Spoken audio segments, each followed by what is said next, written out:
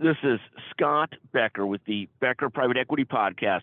One of the questions we were asked recently is, what does it mean to short a stock? What does that mean? How does that work? So shorting a stock basically means the following. You promise you're going to sell a stock at a certain price at a certain point.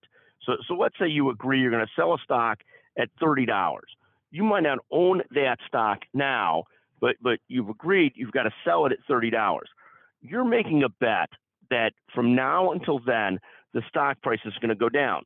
So the stock price goes down to $20. You've now made $10 because you've got a right to sell it at 30, whatever the time option is on that short. The place where shorts blow up, where people never expect them to blow up, is where stocks that are dog stocks end up rising to the sky price-wise. So you've promised to sell it at 30, and you've got to somewhat cover that short. That works out great if the stock goes down. You're making a bet that the stock price is going to go down. If you buy it at $15, you are selling it at $30, you've made $15. $5, you've made $25. Now the contrast is, and what happened last year is, a bunch of stocks that really had no earnings, that were really poor stocks, people bought a ton of short positions on, promising to sell them back at, let's say, $30. And, sort of the Reddit army, different people ended up doing what they could to drive up that stock price, knowing that it really didn't have value, but sort of the fun of the game of screwing with the hedge fund billionaires and millionaires. So what happens is you have to sell the stock at $30 in 3 months. Now, the people fighting the other side of this have decided they're going to pump up that stock price.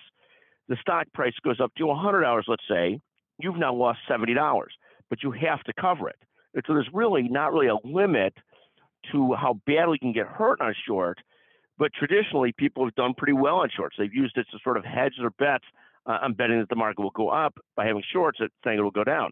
Where this whole strategy got sort of black swan, meaning unexpected results, very unexpected results, is when people started to manipulate, is probably not the right word, but drive up the stock price, a lot of those things, even though they weren't worth anything, even though they had very little value for sort of the fun of the game. So somebody's got a short at 30, you have a bunch of friends that buy enough of it to drive the price up to 200, 300, 400. Now the person with the short position at 30, who's probably selling at 30, has gotten slaughtered because he or she has to do what's called covering those short positions, buying enough stock to be able to sell it at 30, even though it's worth a lot more than 30 now. So that's how shorts work. They're really traditionally a bet that the stock's going to go down, but we've got a whole wake-up call on what could happen. Not really so much that the stock does better than expected, but the stock's been sort of screwed with to really do better than expected. Because if it went up to 33, you say, okay, I lost $3 on it, no big deal.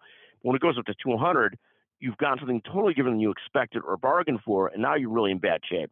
Fascinating to watch what's happened with shorts. And thank you for the question. What a great question from one of our producers. Thank you very much.